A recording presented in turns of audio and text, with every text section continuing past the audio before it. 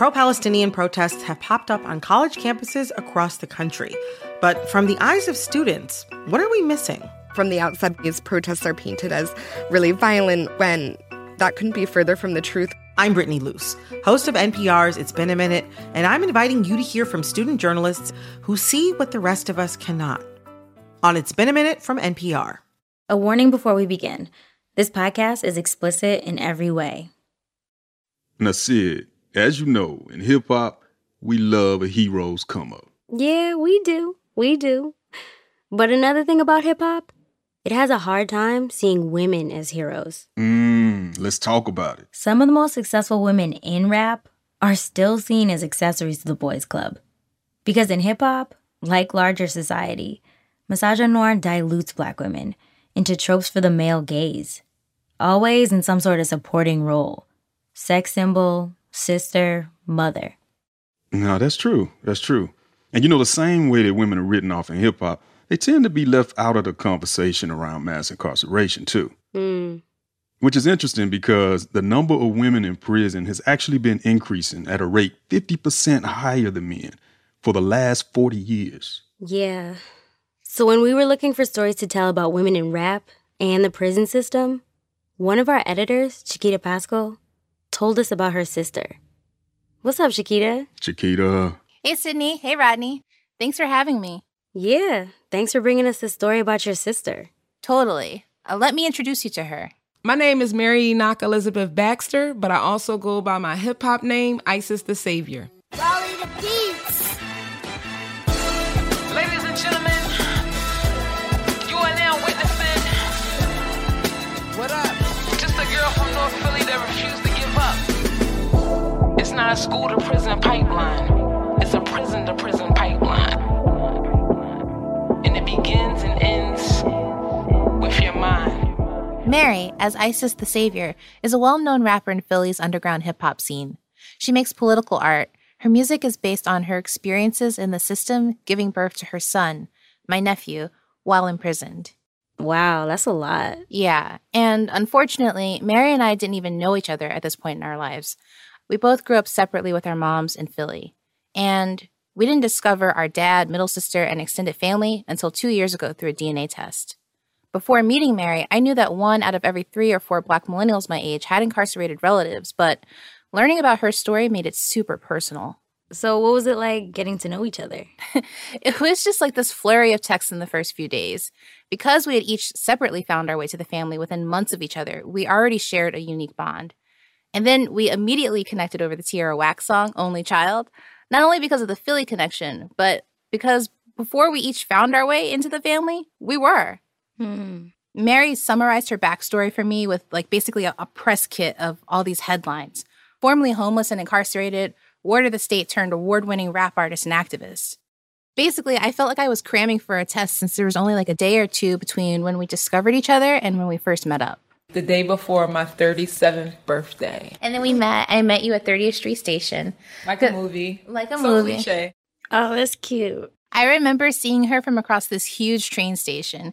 Mary's got these really sharp cheekbones and springy hair, both of which are very novel and extremely familiar to me because they were already on me first. Even down to, she had this huge afro puff on top of her head. That's real. Only a Black girl.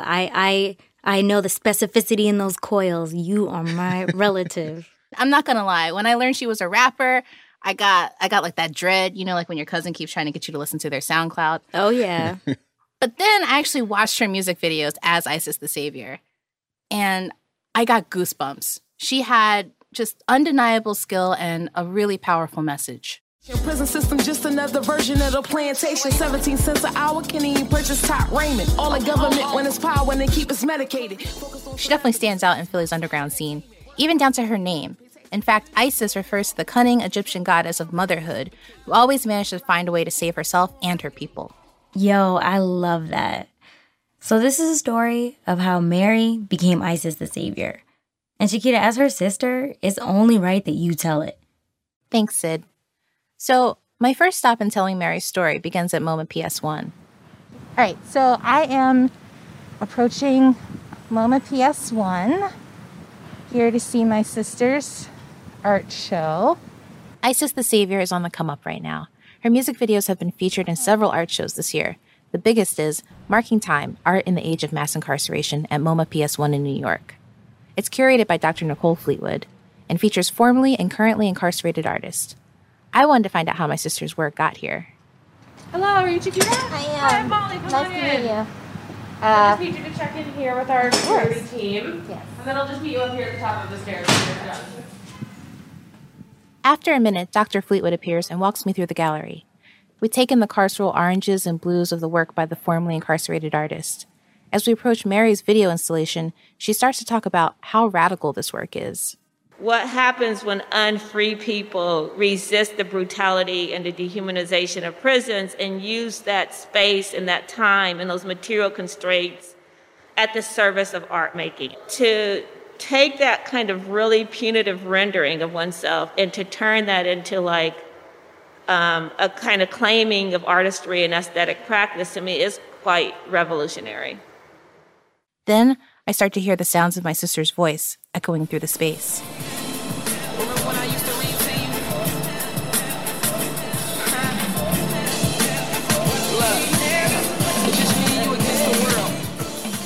The museum escort leaves me alone in the final room of the exhibit. My sister's voice engulfs the space, and on a huge screen in front of me is an image that's seared into my heart. Mary, pregnant in an orange jumpsuit, shackled to a gurney, rapping in anguish. Spain 2 cases for the judge, issued a new detainer. Now I'm in the matrix, feeling like Morpheus. Law library, researching habeas corpus. Then my water broke, and that was really unfortunate. Handcuffed to the bed, right spot like a contortionist. Damn, can I live?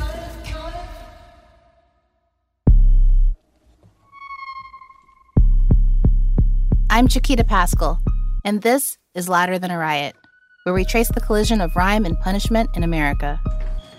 In this episode, Mary takes us on her hero's journey, from her time as a ward of the state to finding her voice as Isis Tha Saviour.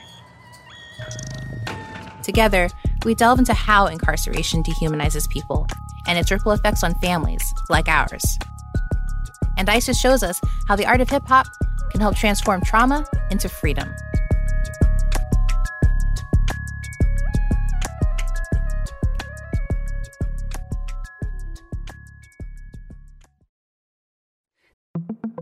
On NPR's Throughline. We cannot function for 24 hours without cobalt because it's in our smartphone, our tablet, our laptop. And as a consequence, the lives of the people living in that part of the Congo descended into just a catastrophe. Find NPR's Throughline wherever you get your podcasts. Hey, I hear you have a birthday coming up. Yeah, you. If you're listening to this, that means you have a birthday coming up eventually. And here at Life Kit, we want it to be a special one. Magic can happen and good luck can happen and serendipity can happen if we're open to it. How to have a good birthday, even if you're not a birthday person. That's on the Life Kit podcast from NPR. On It's Been a Minute, we're keeping you in the know when it comes to culture. I break down the latest trends and the forces behind them and introduce you to the creatives who think deeply about how we live today. Come for some good old cultural analysis and have a few laughs with me. Listen to the It's Been a Minute podcast from NPR. Summer is for going to the movie theater because it's too hot to stay home. It's for driving with the windows down, listening to your favorite music. It's for stretching out while you're on vacation to gobble up a TV show. For a guide to some of the TV, movies, and music we are most excited about this summer, listen to the Pop Culture Happy Hour podcast from NPR. It's a hot summer day, and my sister Mary and I are standing outside Eastern State Penitentiary in the middle of Philly's Spring Garden Fairmount Art District. That was where the birthing scene took place. This is where Mary filmed part of the video that I watched at the MoMA Gallery. It's a big Gothic stone prison that's now a museum. It always felt haunted to me. Because it looks like a garden, but then you're like, wait. They always try to make hell look nice. As we're talking, I can't help but play Little Sister and admire how cool she looks with her waist-length box braids, a bandana, and a streetwear set. She stands out. This is Meek Mill's baby mom, Milano. I try to, you know what I mean, support the hood. Yes. Mary picks a piece of lavender growing from the bottom of the looming watchtower as we walk along the long, stone-walled block, in the shadow of the prison. Eastern State looks medieval. Mary tells me the prison was built in 1829. She knows a lot about it because she used to work here as a tour guide. 300 prisons around the world have been modeled after Eastern State Penitentiary's radial design. So, they're like the authors of mass incarceration. Even though it's not where she served her sentence, Eastern State's widespread historical influence made sense as a backdrop for her story. Shots from Mary's video triptych, Ain't I a Woman, showed the dismal inner landscapes of long, endless-looking corridors with bars as far as the eye can see. It was a strong visual Mary used to capture the feeling of being trapped in a system with no way out. Mary began the journey of what she calls the prison-to-prison pipeline, just on the other side of Eastern State. Where we are, there's signs for Francisville, which is oh, this is gentrified-ass neighborhood. Nothing but cafes and dog boutiques. It looks like an outdoor pottery barn. The borders have shifted since we were kids, but Francisville is actually a subsection of the notoriously rough North Philly. Wealth and poverty, separated by a prison, a theme she's witnessed her whole life. In Philadelphia, like most places, your zip code can determine your life expectancy. Mary's mom always told her education could be the way out. I can just hear her always telling me that education was essential. And, very early on, she always, gave me books and, purchased me books. Growing up in the early 80s in an under-resourced, over-policed neighborhood, especially in the wake of the MOVE bombing, Mary, like all the kids on her block, learned a keen distrust of the police. Still, Mary has some good memories of being a kid in a row home on Clifford Street, like how her mom taught her to take care of herself. My mom stayed with bread. As a ritual, whenever she got her, first of the month check, we would walk to Center City. She would take me to the bank with her. But Mary's mom also has schizophrenia. And when Mary was a kid, her mom was hospitalized like clockwork. She would have, an episode, and she would lose her apartment or her house or whatever she was renting at the time. Her whole life would just have to start over after that. Now, it's the summer of 92. Mary is 11, and life at home is unstable and dangerous. During a really bad episode, Mary's mom kicks her out of the house in the middle of the night. She has nowhere to go. And my other family members at that time, they were just over it. You know what I mean? They didn't want to deal with me or my mom. Because, prior to all this, once a year, my mom would come to the house on Clifford Street and flip over the flower pot and break all the windows. Mary ends up crashing at different houses around the neighborhood, but mostly is left to the streets to fend for herself. And it's on one of these homeless nights, when she was out with a play cousin, that the course of her life shifts direction. Mary notices an abandoned car. The car had been stolen because in the ignition there was a screwdriver instead of a key. Intrigued, she gets an idea. A very bad idea. I had always wanted to drive. They didn't make it far before they hit the bumper of a parked car. And their car flips over, trapping them. I just landed on my arm, so it was just my arm and the window became one. The thrill of the joyride turns to shock. Just as fear is setting in, a guy she knows from around the way sees the wreck and kicks in the windshield to free them. Once they're out, Mary assesses the damage under the streetlight.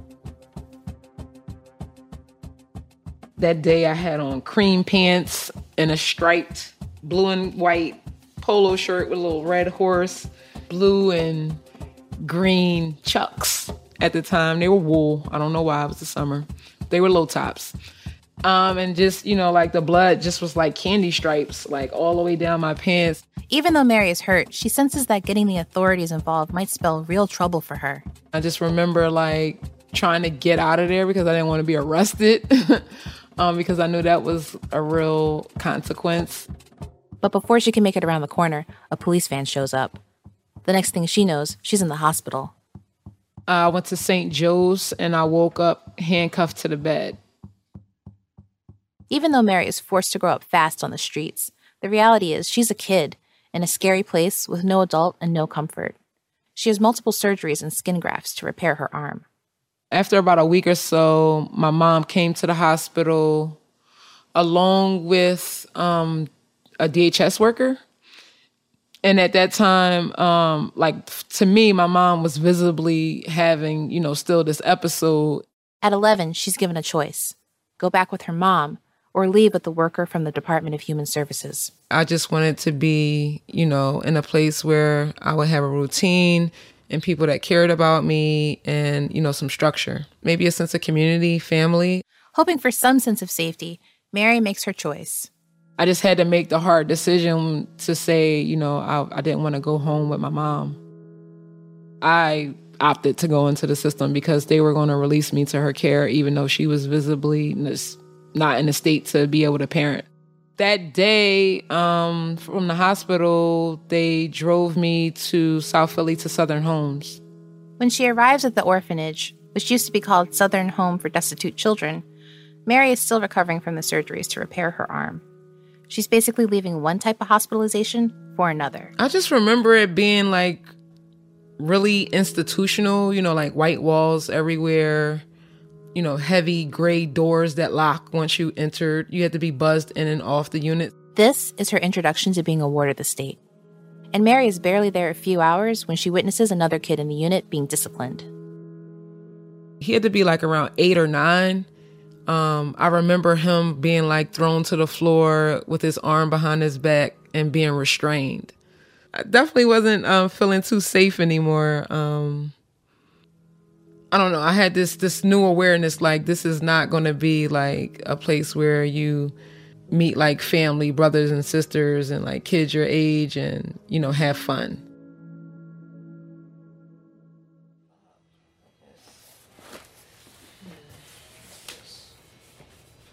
Mary says the best way to understand her childhood is straight from the records. So one afternoon, I visit her home in South Philly.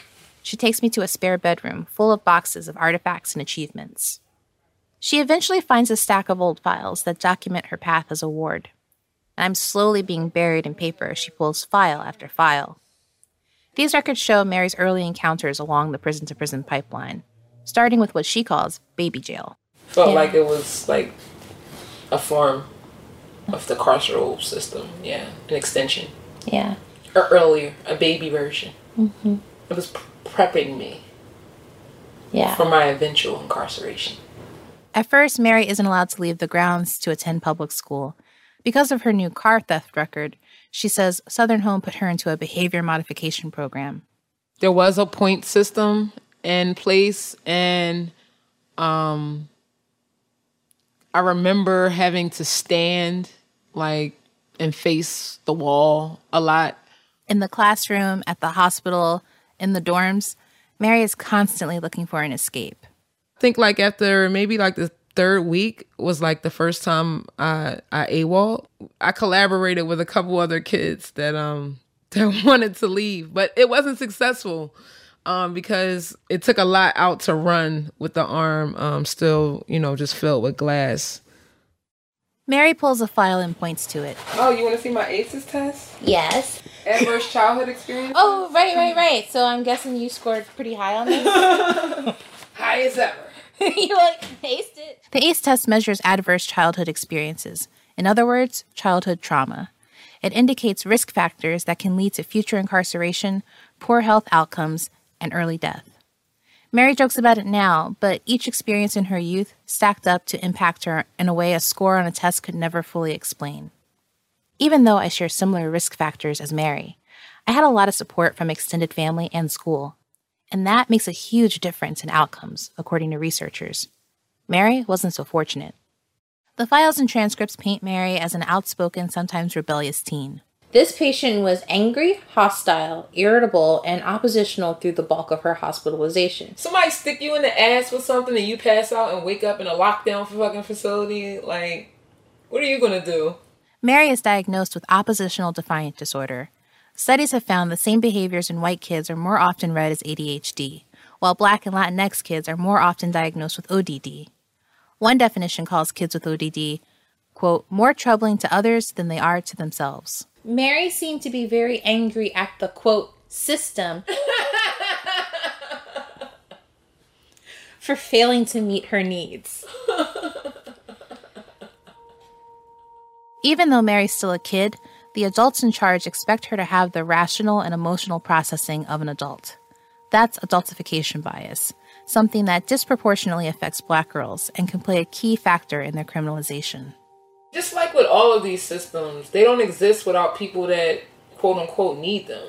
Mm-hmm. And as you was reading this, they paint a picture like this is working, yet not working enough. She has to stay. You know what I mean? Mm-hmm. So it's like a necessary evil. A 2017 Georgetown law study found that Black girls as young as 5 were viewed as less innocent than white girls by adults. And the ACLU found that in Pennsylvania in particular, Black girls are 5 times more likely to be arrested at school than white girls. For Mary, she felt it when she was 13, and her 7th grade teacher tried to take her to court over a dirty look after an argument. But the case was thrown out. You can't, you know what I mean, like, try to press charges or for someone giving you a dirty look. Mary spends the bulk of her adolescence in and out of residential treatment facilities, creating a spiral of Mary pushing back against authorities and being punished. By high school, she's sent to a facility outside Philly, reserved for what the state, her guardian, deems their most difficult cases. As a teen preparing for the outside world, Mary has few adults that she can go to for guidance. But she does have a close circle of friends, and there is one teacher who becomes very invested in Mary's potential. She gives Mary what becomes a sort of personal holy grail, a book. Nile Valley Contributions to Civilization. Nile Valley Contributions to Civilization, Exploding the Myths by Anthony Broder. It was a thick book. I remember it was like high gloss cover, and it had like a pharaoh. I mean, I just would just read it from cover to cover, honestly. Suddenly, Mary's whole worldview is expanded. And that was like, I guess, one of the first books I had that shared a different narrative about Black people. Because up until then, it was just a bunch of Black dysfunction that I was indoctrinated with. And in the book, it talked about various customs that melanated folks partook in, different ideas around their genius, and also it introduced me to different deities and archetypes, and Isis was one of them. This goddess, known for getting out of tough spots, becomes like a mother figure, a role model, a way to feel connected, even hopeful. You know, for me, Isis being a savior goddess helped me figure out, like, you know, who better to save you than you? You know, like really just personifying that. Isis represents, you know, like the ultimate creative energy, creative force. She's a nurturer, a healer, and, you know, growing up where I did and where I came from and having to basically parent myself, I had to become my own caretaker, my own nurturer, my own healer. She feels empowered. Soon, she's expressing herself through poetry and visual art, even performing for small audiences at the group home. Everything was happening in sync. Like, I was finding, you know, my voice as an individual, as a young Black woman, but also as an MC. You know, a lot of the earlier experimentation with hip hop and music definitely came from just being in, you know, ciphers in school and, you know, with other people in the community. Mary starts trying to define herself outside of being an orphan and sets a new goal, readying herself for independence and going to college.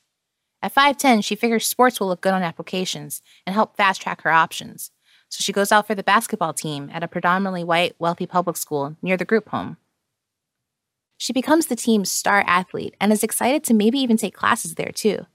But the group home and DHS won't allow her to enroll. As a teen, the rules feel arbitrary to her, but she knows she won't get the benefits, and it makes her feel used. We were good enough to play sports, but weren't good enough to sit in the same classrooms. That was evident.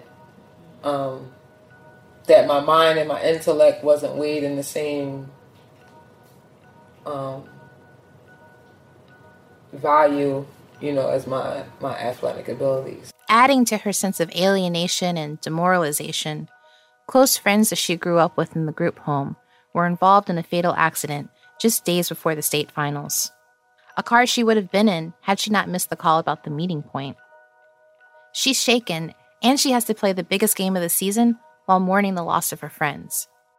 I just really did not care about basketball at that moment. But yeah, it's like they didn't even care. Mary quits the team the following year and is now totally isolated. Left without the few people she counts as family, she struggles to break through the educational barriers that she knows are her only hope for a better future. There's no fairy godmother to save her, but for her 17th birthday, her auntie gives her the next best thing, a Discman and the Miseducation of Lauryn Hill on CD. That album becomes her constant companion and her favorite escape.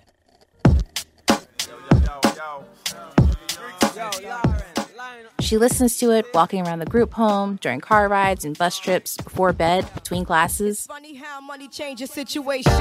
Miscommunication lead to complication. My emancipation don't fit your equation. If I'm feeling in a certain mood one week, I might just play, one particular song. Like, Lost Ones was definitely one of the top battle rap diss tracks ever, where she was coming at Wyclef and LL. Like, that was crazy. She feels empowered as she sings and raps along, taking in the lyrics and hyping herself up with her solo Discman performances.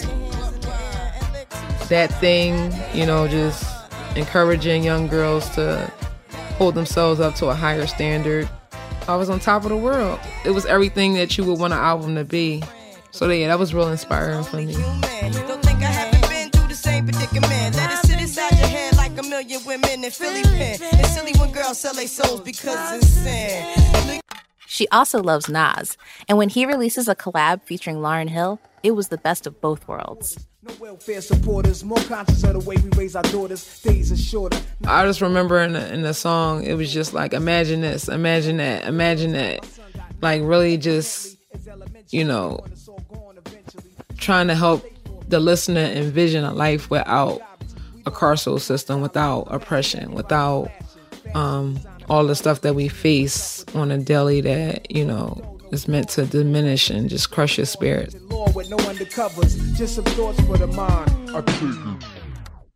So she doubles down on her efforts to get into college, and finally, her ticket comes. Do you remember finding out when you got into Penn State? Yeah, I got the letter at the group home. I was excited. It felt kind of like a fresh start. But she still has to figure out how to pay for school. Mary's caseworker helps her officially emancipate from the state after graduation to get full financial aid. This means living at a shelter until school starts. Finally, on the first day of school, her caseworker comes to pick her up. Drove me to State College with my 2 trash bags and dropped me off.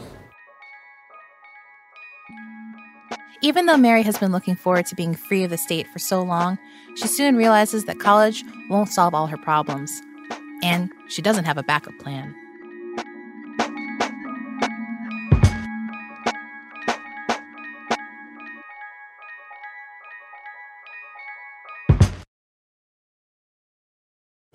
Do you ever wish you could get your stories in 3 hours rather than 3 minutes? Or maybe you're sick of doom scrolling, getting your news in bits and pieces. That is where Embedded comes in. We bring you documentary series that will change the way you think about things. Find us wherever you get your podcasts. On this week's Wild Card, we talk with Issa Rae about those moments where our lives could have gone another direction. Definitely wasn't supposed to be with that guy at all. But I still think about it. I'm Rachel Martin. Issa Rae tells us how to make peace with the path not taken. That's on the Wild Card podcast from NPR, the game where cards control the conversation. These days, news comes at you fast. But the truth? Getting there takes time. There's something that hasn't been disclosed yet. Embedded is a podcast that takes the time to look beyond the headlines. How did this happen? How did we get here? With original documentary storytelling.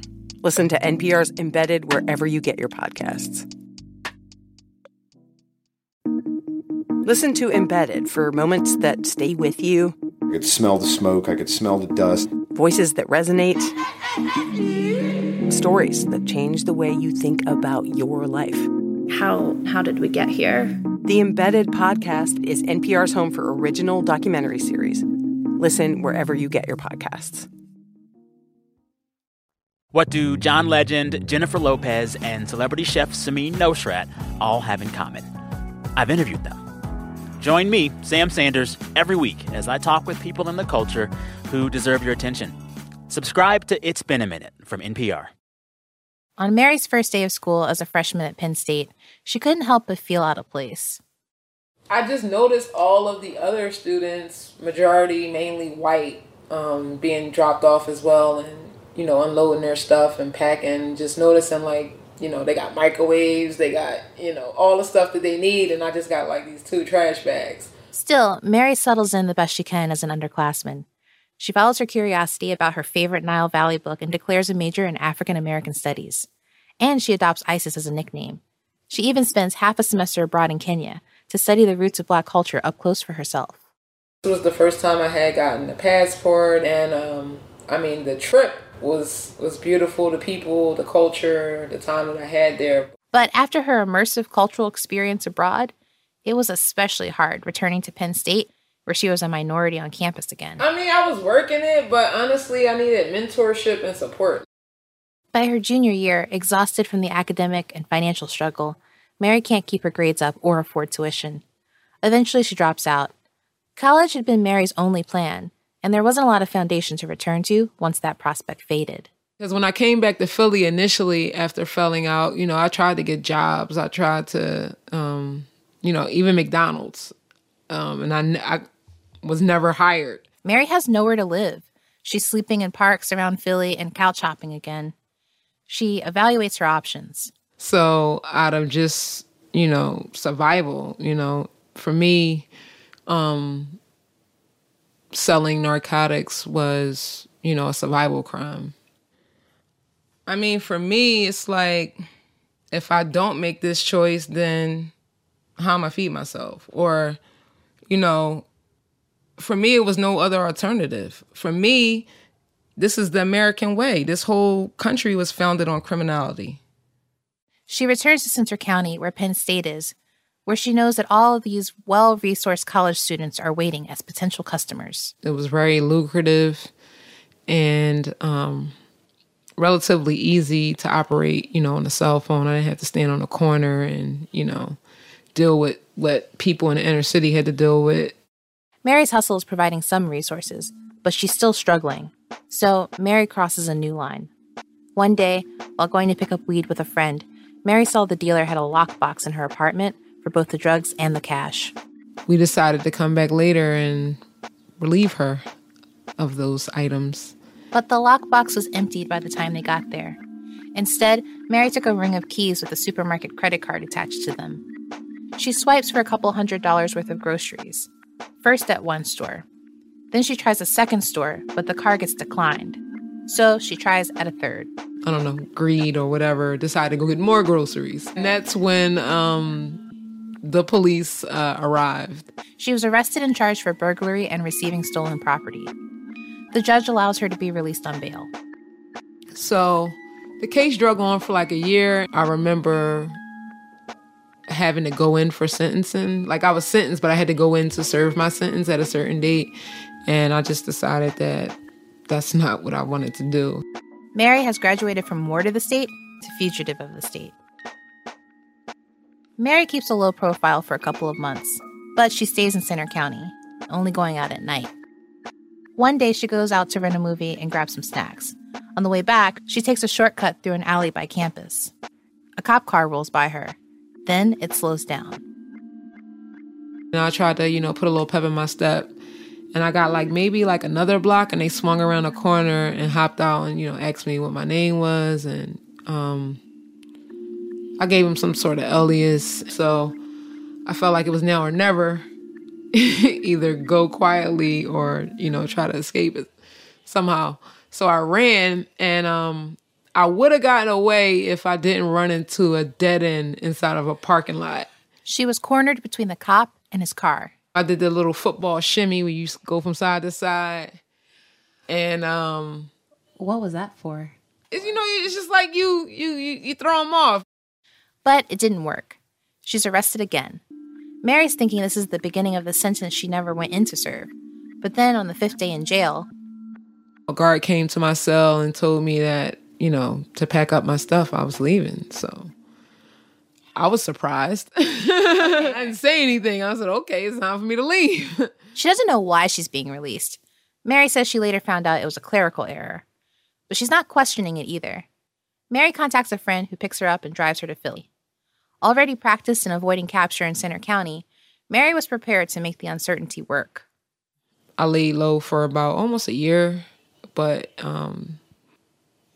just the economic opportunity was too alluring. So I made my way back. This time, she has to be completely off the grid, living hand to mouth. She's selling narcotics, including cocaine, moving between Philly and Center County. That way, she can always leave whenever she's looking over her shoulder too much. So it was pretty much like second nature, like to always be moving. There may have been borrowed freedom, but there's no peace of mind. I was always paranoid. I never took pictures. I often switched vehicles. Sometimes I would just disappear from my customers and pop up, months later. At no point did I feel it was easy or safe or sweet. Did you have any, like dreams for yourself in that point, but beyond survival? Could you see at that point a life beyond survival? I mean, I knew I loved music. I knew I loved making music. But yeah, I knew, in the back of my mind, like I was already convicted of something, and I knew that at some point that I would have to serve time eventually. Mary is on the run for 5 years. Then everything comes to a halt. I was actually staying at a trailer of a customer at a trailer park. And I decided to take a pregnancy test because I hadn't been feeling well. The test comes back positive. Now, after years of living moment to moment, Mary is forced to consider the future. I finished up whatever business I had there and came back to Philly. I definitely was scared. But then, also I felt like finally I might have something to live for. A trip to the hospital early in her pregnancy reveals that she's carrying a boy. Through all the drama, I definitely still was excited to hold my son, to see my son, and, build a life together. She and the baby's father decide to move in together in Philly to co-parent. Despite the timing and the fact that she's on the run, it feels like a miracle that she'll soon have a family. She's far from her days of needing the myth of Isis as a proxy mom. Now she herself will get to experience the power of motherhood. She channels her anxieties into nesting. I was excited. I remember, buying baby clothes and stroller and, getting all the things that I needed, reading books, on motherhood and what to expect. And, talking to my son. Part of the preparation for starting this family was figuring out legal ways to provide for the baby, which included getting an ID to be eligible for food stamps, as money was getting low. I was closer to my delivery date, and I was thinking about actually going back out of town to hustle. So I had called one of my main customers to get a vibe of like what was going on. And that's when I learned. You was on the news. I was, my face was on the news and I was in the paper as a fugitive on a run during, a roundup of dealers in the area. The charges she's on the run for are starting to stack up. First, the groceries, and now her street-level dealing. She realizes her time's run out. On a December night in 2007, she's staying at her son's father's house in Philly when she hears a knock on the door. I had just eaten dinner and I had laid down. I came downstairs and then I heard someone saying there's movement in the house and flashlights, and I was just like, I don't know, maybe I shouldn't have opened the door. But she decides to open it anyway. She can't keep running. It's the first major decision she makes as a mother. So you went to the door, you opened it, and what was on the other side? It was 4 or 5 bench warrant police, and they had a picture, and they was like, oh yeah, that's her, and that's it. Mm-hmm. I was arrested on the day I turned 9 months pregnant. After years on the run, the past has caught up with Mary and her unborn child. But at Riverside Correctional Facility, she's processed like any other inmate. You get told to strip, You bend over, you cough, you get your jumpsuit. Even though she's 9 months pregnant, she's subject to protocol that was originally meant for cis male bodies, since that's all that prison health systems are designed to accommodate. Yet, thousands of pregnant women are incarcerated every year, and the available numbers don't even account for non-binary and trans prisoners who might also be pregnant. They don't give you extra food because you're pregnant. Like, they don't make any accommodations. Dozens of states don't require medical examinations or prenatal nutrition counseling for incarcerated pregnant people. Mary has no idea how long her sentence will be, when she will go into labor, or what her birthing plan will be. It didn't get really real until I went in labor, I think like 3 days after I was there. It was like 4:30 in the morning. I had to call for a guard. My water broke, and because it was like so close to the shift ending, the guards were trying to convince the doctor on call to deliver my baby in the prison because they didn't want to go out to the hospital and, extend their shift or do the paperwork. I remember the doctor saying, like, I'm not delivering her baby. She needs to go out to the hospital. And I remember being shackled at the hands and feet, 9 months pregnant while in labor, getting into the van, getting out of the van, and just being shackled, handcuffed to the bed during that whole ordeal.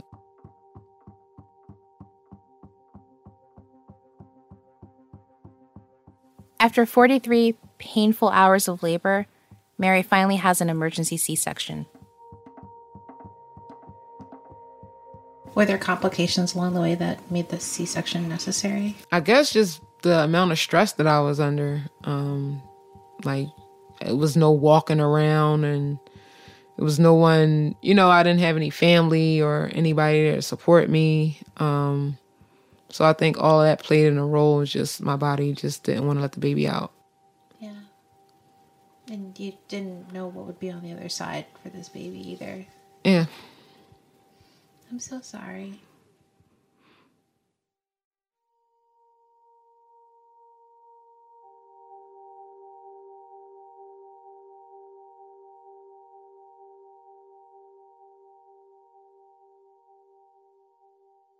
Shackling during labor creates unnecessary stress that can jeopardize the health of the baby and parent.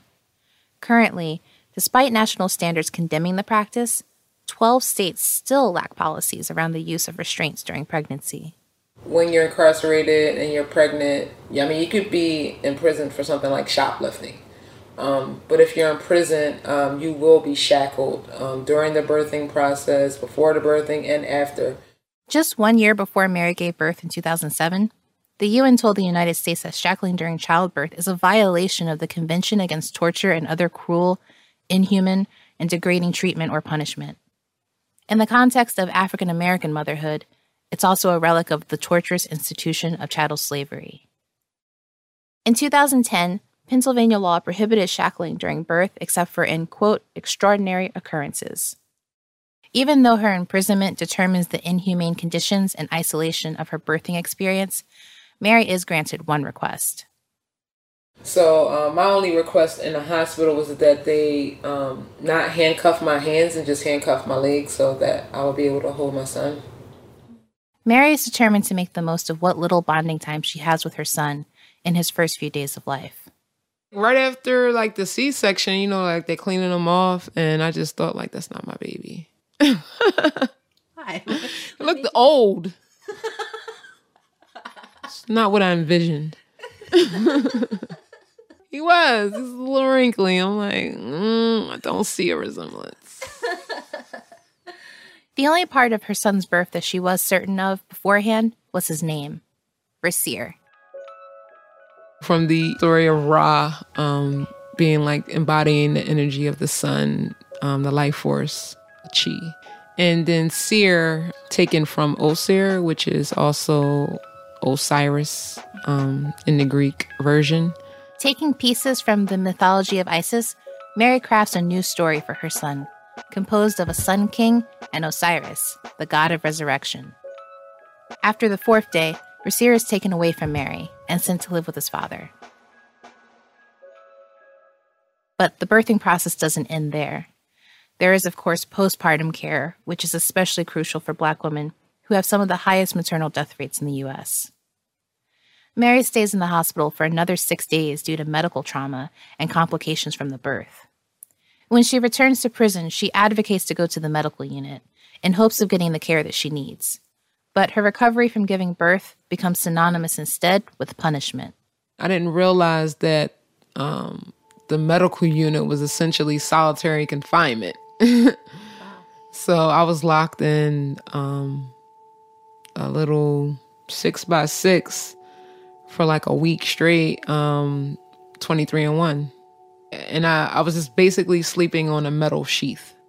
Yeah, it was torture. I don't know. I can't even describe it. Because for me, it's like the fact that they don't even discriminate. Like, I wasn't there for murder. I wasn't there for, physically hurting anyone. Like, just the lengths and measures that they went to just dehumanize me was just unfathomable. So when the prison gives Mary a clean bill of health, they send her back to general population for about a month.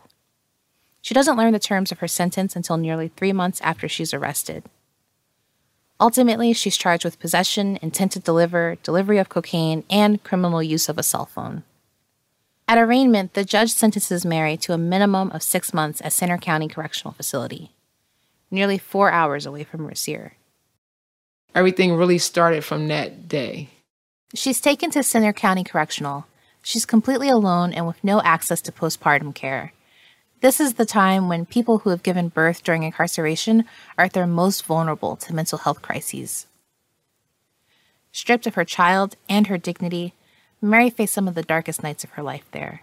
I just remember just definitely being really depressed, really isolated, because it's 4 hours from Philly, not having any visitors. I think towards the end, one of my cousins did put some like $50 on my books, but really not having money for commissary or any of the things I may have needed in terms of hygiene. But it's from this deep pit that Mary recovers a small seed of hope planted within her.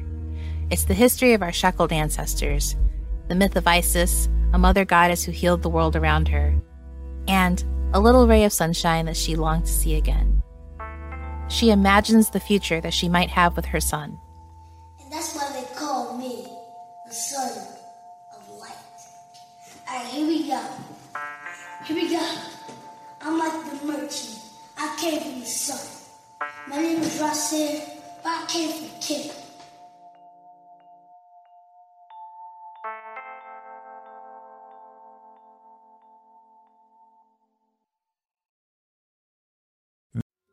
Taylor Swift has dropped a new album. She is the biggest pop star in the world, and everything she does makes news. I gasped. I was like, oh my God, I've been there, and you can identify with it. For a breakdown of Taylor Swift and her new album, The Tortured Poets Department, listen to the Pop Culture Happy Hour podcast from NPR. Okay, close your eyes for a second. Now imagine you're on your dream vacation. No work calls to answer, no text messages to respond to, just your suitcase and an opportunity. The opportunity to just take yourself out of your routine and travel deeper. How to actually take that dream trip. That's on the Life Kit podcast from NPR. What does it take to really make amends? And how should we navigate our digital spaces? I'm Anoush Samarodi. Each week on NPR's TED Radio Hour, we go on a journey with TED speakers who help us answer some of life's biggest questions. Join us. Listen now. Finally, in July 2008, 8 months after she was first arrested, Mary set foot into the blinding light of a midsummer day. Free at last. The day I got out, I just remember them dropping me off at Greyhound and with a bus ticket one way to Philly. Mary's godsister Taisha picks her up from the bus station. The excruciating wait is over, but Mary is nervous as they drive to where Rasier is living with his dad. I came in and he just crawled right to me, and then I picked him up, and it wasn't like I was foreign, you know what I mean? Like, I did have that apprehension, like, is he gonna recognize me? Is he gonna cry? Is he gonna know me? But it was just like, he knew I was his mom. Mary's first month home was a crash course in parenting, but also getting caught up with the life that she'd been barred from, getting to know her son, celebrating his developmental milestones, and just soaking up the joy of their long-awaited reunion. When I look back in retrospect, had I, not served my time, imagine 2, 3, 4 years down the line and I have like this relationship with my son and then I'm just disappear for months. You know what I mean? It would probably be more traumatic for both of us. So it was good to get it out the way. It was now time to rebuild her life. She's determined to not let Rasir's birth into the prison system define the story or trajectory of his life. Now you have this life to be accountable for that's not your own, and, they're innocent. It's a baby, so it's like, I don't know, it's like this pure thing that you don't want to mess up, so. And it's also like, I don't want my child to go through what I went through. So I have to show up in a different way. It's 2011, and it's 3 years since Mary's been freed. She and Rasir have built a life together. One of the biggest challenges of reentry is getting and keeping a job, especially when you have to check the box on conviction. But Mary is persistent and eventually finds work and an apartment for her and Rasir. She takes him to preschool and goes to work, reads to him before bed. They fall into a routine. Around this time, she connects with an old friend from the group home who was a fan of some of her earliest ciphers. He came to the house one day and he was, really hounding me about like, why, when you gonna start rapping again, what happened, da, da, da. And that was kind of like me starting to like want to revisit hip hop, because by then I had a 1-year-old baby. I was trying to find a job and, to get the basics down. In quiet moments between work and taking care of her son, Mary picks up her pen and starts writing. She's playing with the rhythm of her words, finding her voice again. I set up a studio in my bedroom. Any spare funds go towards her music. My first tax return, I went and got an iMac and an inbox and a mic, and that's pretty much how I revisited the music. Her bedroom studio is like a playground for Rasir. For him, it's like new toys, ooh. Y'all really need to pop reality pills. They call me in the morning cause reality's ill. Complaining cause you can't buy the latest and get fly. I seen nightmares come alive when childhood dreams die. Mary extracts the venom from her own life and begins to mythologize her experiences as Isis. In the Egyptian mythology story, she avenges her husband's murder, which is a metaphor for consciousness and how it's fragmented. So Isis Tha Saviour is a goddess, and she fights for the consciousness of humanity, and she has this virgin birth and puts the pieces back together of her consciousness and her willpower, which is her son.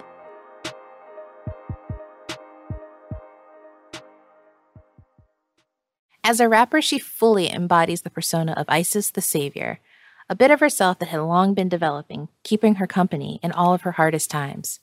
She starts performing at open mics, and at first, she's full of nerves.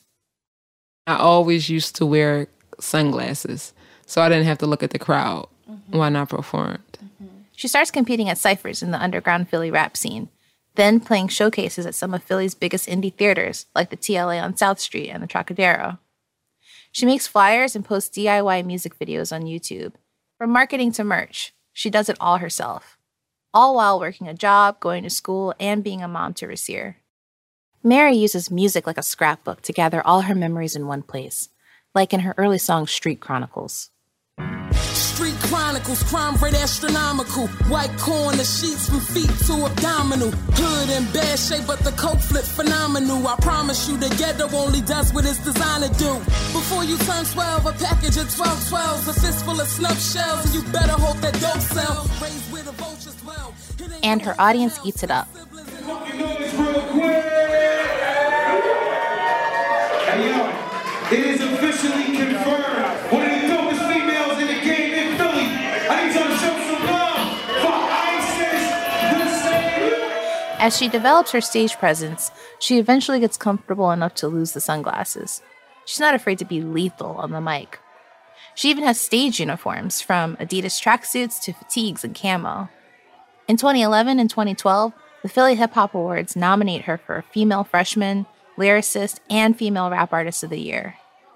Basically, she has clout. Then, in 2013, they invite her to compete in a high-profile cypher. Hey, yo, what's good? It's your nigga Plex, a.k.a. the Diddy of Philly without the money, but I'm working on it. We in the Status Shop live on South Street, 2013 Philly Hip Hop Awards, man. Let's get it! They had started, maybe even the year before, they had started emulating BET's freestyles. You know, like mid-award show, they'll show like a little freestyle cypher. And at this particular cypher, Meek Mill was there. So it was definitely pure chaos. She's paid her dues, but everyone is there to see Meek and get their own shine. Meek spits, and the energy is sucked out of the room when he leaves. Then Isis steps to the mic. Yo, it's a dirty game, but somebody got played. So we do the take, I do my take. If it's about getting money, then put me on the A-list. We all from the streets, looking for a way out, investing in narcotics, hoping that it pay out until you jail robbed the shot. Look how I played out. And I'm like, I'm out. And I had to get home to my son. You was just trying to get money to pay a light bill, living out the fantasies that play in your head. But the blessed ain't sidewalk and tumbles real. Complaining cause you can't buy the latest and get fly. I seen nightmares come alive when childhood dreams die. Isis Tha Saviour, spread the gospel, Northfully stand the fuck up. When the awards play on TV, she waits to see her part, but it never comes. She's been cut out. So the next day, or I think later on that night, I went to Facebook and just started like a whole campaign, like the Philly Fraud Awards, and just went in on them. She pressures the awards to give her the footage, and then edits it herself to post online. Despite her fans throwing their support behind her in the comments section, praising her representation of the culture, Mary realizes that being in the room is not the same as having a seat at the table. Mary says that a lot of well-meaning peers in the scene advised her to put some medicine in the candy, but that never felt authentic to her. I mean, why can't your intellect be sexy? Why can't intelligence be sexy? Especially when you think about all of the issues that are impacting specifically the Black community. The origins of this platform started with the need for folks to have a voice, to articulate all of the poverty, systemic oppression, and things that they were enduring in the ghettos of America. And then somehow corporate America got a hold of it, and it's about selling products and your ass. Which, I mean, think about it, like in the context of slavery, like where we were, you know, products. Yeah. Our physical bodies were products. And who was behind, you know, that industry? Old white men. Think about the music industry. It's really like only 5 labels in the world. And who owns them? Old white men funding Black toxicity. Yeah. Same story. Yeah. Frustrated that her music isn't being taken seriously, Mary decides to get her associate's degree in art and design at CCP, the Community College of Philadelphia. She graduates with offers from top-tier art schools like NYU and the University of Chicago, but she can't afford the tuition. Felt like most of my life, like, you know, you're this close, you know, to reaching like this milestone or being able to, you know, get yourself out of this generational poverty. So for me, it was another blow, like, fuck, like, you know, you're just hitting the ceiling again. And I was in a funk for like, I don't know, maybe like a month or two. And then like at a, you know, last minute, like, what the fuck do I do? So she changes gears and returns to CCP to study human services. It was a bumpy few years. Mary's juggling school, music, and several jobs. Then, the apartment she's renting goes into foreclosure. She and Rasir become homeless and start couch surfing. But Mary keeps Rasir in his Afrocentric private school, and she refuses to leave college, somehow even maintaining a 3.7 GPA. She wants to set a good example for her son.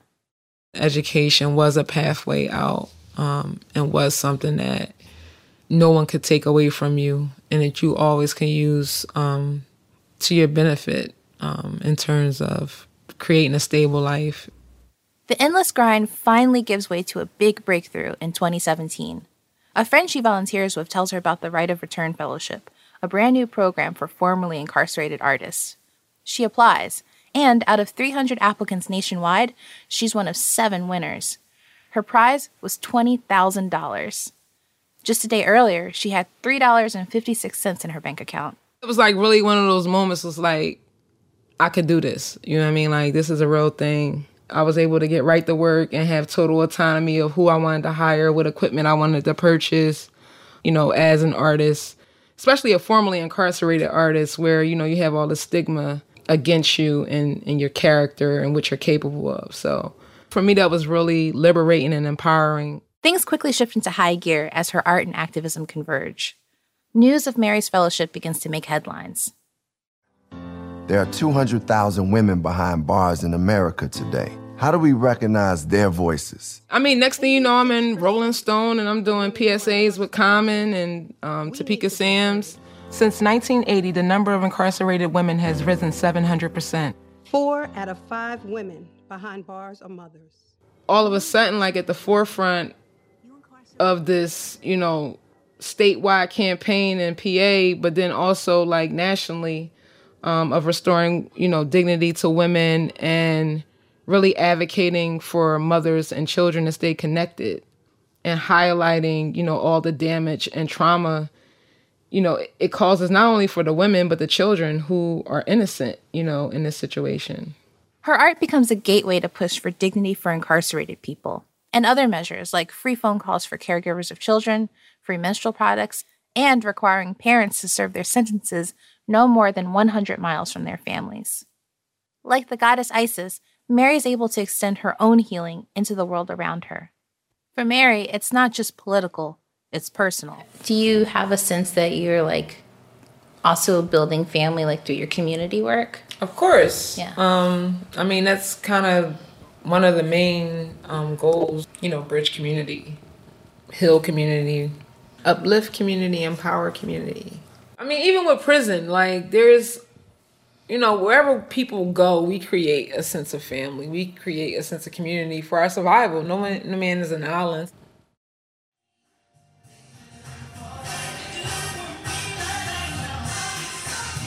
To you. That was in a key. You getting them vocals ready? Yeah. In the early summer of 2020, Mary and Rasir found a house to rent in South Philly. She's just about finished unpacking when I show up for dinner on a Sunday. How many guys are in Boys to Men? 3 or 4? It used to be 5. Decembers are still a complicated time for Mary. It's the anniversary of losing and gaining the world in a single moment. But now, it's also the month we celebrate finding the family that we longed for as kids. At 12, Rasir is now just about the age that Mary was when she chose to give herself up to the state. As they settle into their new home, Rasir's life couldn't be more different. He's free to be a kid. Mary's done everything in her power to protect and nourish his talents, including rap battle training. This wind and look stage. You over there crossing your legs? I'm gonna teach this stage. They put me in a rage. They try to put me in a cage. But I'm back. Turn the page. A new chapter. No happily ever after. Back when your mom just owned you. Your teeth is beige. So she wanted to talk about people now. I got you. Huh, you said that I'm the first loser. You said I'm gonna lose. I don't make you regret those words. I'm gonna make you down. I'm gonna put you in the grave where you belong. You Mary Baxter in the grave down. I'm gonna tell you I'm gonna break you. I'm gonna cremate you. And then I'm gonna wear you on the neck. Listen and throw you in the trash. Then you make you cremate it again. Then I'm gonna bring you back. I mean, you might have to just let it out. I don't do that shit. Thank you for inviting me to the rap battle. But I have to decline. We may share DNA, but I'm pretty sure I miss the rap gene.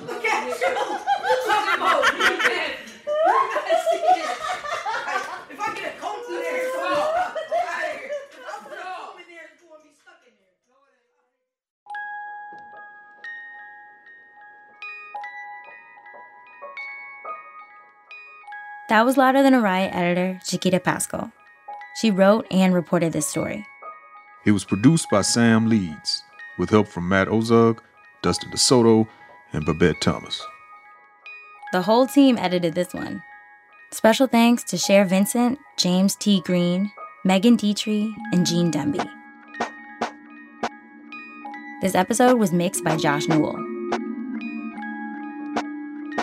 Senior supervising producers are Rachel Neal and Nadri Eaton. And shout out to the bigwigs, Steve Nelson, Lauren Anke, and Anya Grunman.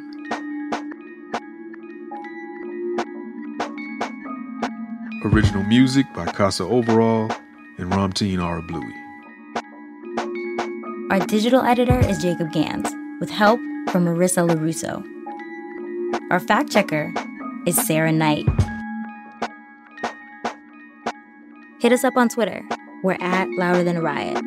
Rate and review us on Apple Podcasts.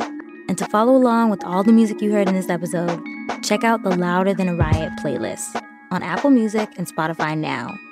And if you want to email us, we're at louder@npr.org. From NPR Music, this has been Louder Than A Riot.